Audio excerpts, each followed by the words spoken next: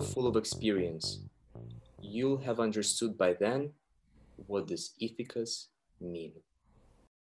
Do you find it hard to believe you're an artist?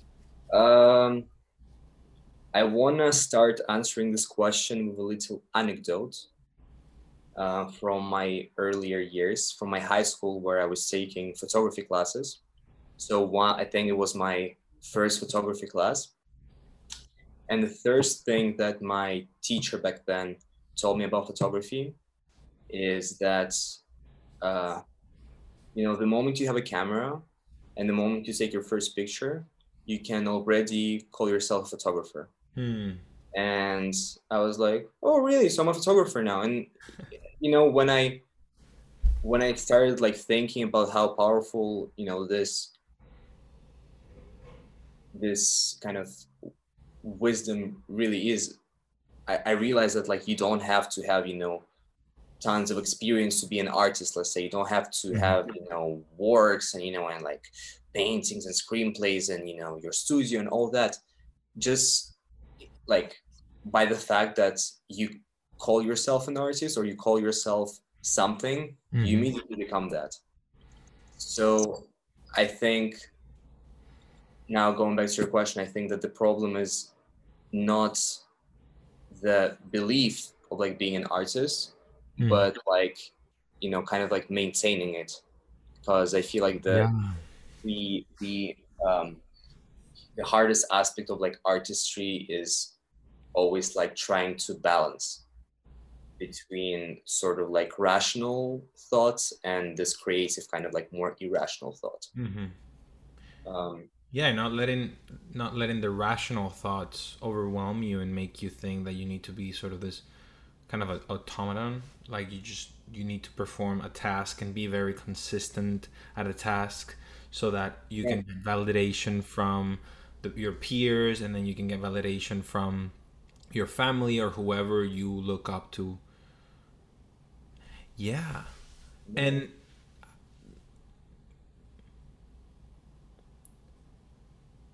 why do we feel that need that we need to sort of have like we need to have some sort of context or experience or knowledge to do something? Because I mean, we can go through life thinking that we know a lot and then realize that we just didn't know, but we tried, like we never knew. Yeah. We were just as confused as everybody else, and we pretended to know a lot along the way. We can get very good at Yeah. pretending to know something. You make it. Yeah, right. Yeah. I don't know. I don't know. I feel like that's just the way we are, just the way humans are. We always have um, insecurities. Some of us have more confidence than others. Some of us don't. But it's all about like, yeah. I mean, like it's exactly what you're talking about. Is like trying to kind of faking it to some level at some point, and then understanding that like you were ignorant all this time, and then understanding that you weren't ignorant, and you just like once again this sort of like balance of ignorance and knowledge, which I also think is another very like universal human experience. Like we always like, as an actor you might think like, oh, like I'm a trained actor now, I have so much knowledge, blah blah blah. I'm not saying you're doing No, that, no, but of like course, of course. Yeah, supposedly yeah. you Hmm. supposedly you were.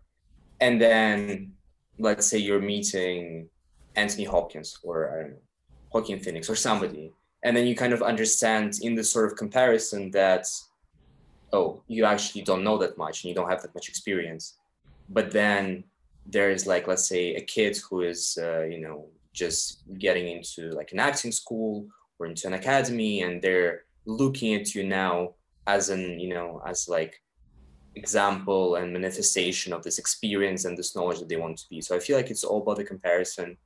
No matter how skilled you are as an artist, Hmm. no matter how skilled you are and mature you are as a person, there's always somebody who you think is like above you, and there's Yeah, and somebody. how do we cease then to compare ourselves, or is it necessary to stop comparing ourselves? I mean, I think the best way is to just, go about thinking that like we're all equal, Mm, because I feel like it's just like impossible to compare people to an mm, extent, because there's no way to standardize knowledge or skills or craft. So the best way is just to say, to acknowledge how different we are, because we all have different skills, but then to also realize that like at the end of the day, we're all equal, that we're all trying to achieve the same thing in a mhm. sense. We're all trying to self-actualize ourselves. We're all trying to self-fulfill ourselves, Yeah. and then just realize that in the end of the day, it's the race, the battle with yourself, and not with somebody else. Hmm. Then I have another question. What would you say to those people who fear expressing themselves, who they know there's an artist in them aching to come out or a creative self, but they're very afraid. They have an extreme fear of failure. Don't be afraid. No, yeah, of course. Like, I don't know, man. I don't know. Like, um, I guess it just, if a person really wants something, they're gonna do it eventually. They're gonna step out of their comfort zone and like do it, no matter what it is. If it's something that it's really, really being desired. But I don't know. I kind of like, I'm a believer that it's wrong to push people and make Hmm. them do something they don't want to do it. I feel like everybody Yeah. has their own journey, and everybody comes to certain things at certain parts of their life. Yeah. So Don't rush it, huh?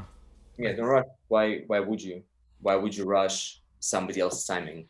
You know? yeah, and I think that it is that sacred timing that makes your life and your expression so unique. Sometimes we Mhm. forget that uh, sometimes we need to travel long roads before we get to painting, but then those long roads are what help us, are the portraits that we later on paint, and Yeah, and exactly. and, you, and that's the beauty of how you see those roads, because no one else is gonna see them the way you see them.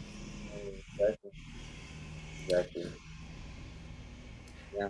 And one one last question: what would you say to what would you tell yourself? Okay, so you're in a situation right now where, like, and this happens constantly, people put pressure on you. Yeah. You have to have this done by this day, and da da da da, and then you have to have this responsibility, that word, that scary little word. um what do you tell yourself in moments where the world seems like it wants to crush you and pressure you into breaking? Oof. Um, that's a good question. Um,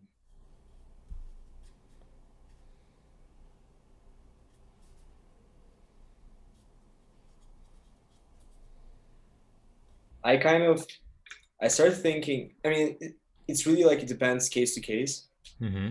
but sometimes there's a quote that I actually took from Star Wars trailer. Okay. Yeah, I'll show it to you. I don't know. I don't think so. I don't know, but basically, is the quote that says, "100 generation lives in you now, but this is your fight." Oh. So I always like start thinking, or 1,000 generation. I always start thinking of like the way of how many people, how many generations existed, survived, persevered, and just for my genes, just for me to exist right now. Uh-huh. And they had so much pressure. Some of them, had like died of hunger. Some of them were killed in a war. Much bigger hardships than they had, bigger hardships than I have right now. So I'm like, I don't want to be such a weakling. And no matter what's coming at me, I'm gonna take it this way. Like I'm stronger. If so many ancestors of mine survived for me to live, I can survive this as well. And it's not really a Yeah, heart.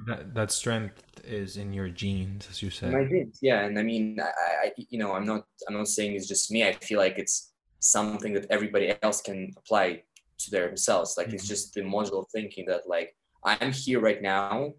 You can believe in God, you cannot believe in God's destiny, whatever. But just the mere biological fact that your genes have survived and you're living right now, it's so Mhm. fucking precious. It's a And friggin' miracle. yeah, it is literally a miracle. Mhm. And then if I'm a living miracle, then I can persevere whatever else happens. That's Yeah. what I think. Yeah. Heard. Thank you, Dimitri, for coming to our Thank you. Good for podcast, Artist Talks. Thank you. I'll see you next time on the. Okay. No, but thank you, man. I appreciate it, and I look forward to seeing our next projects together. Yes, yes, me too.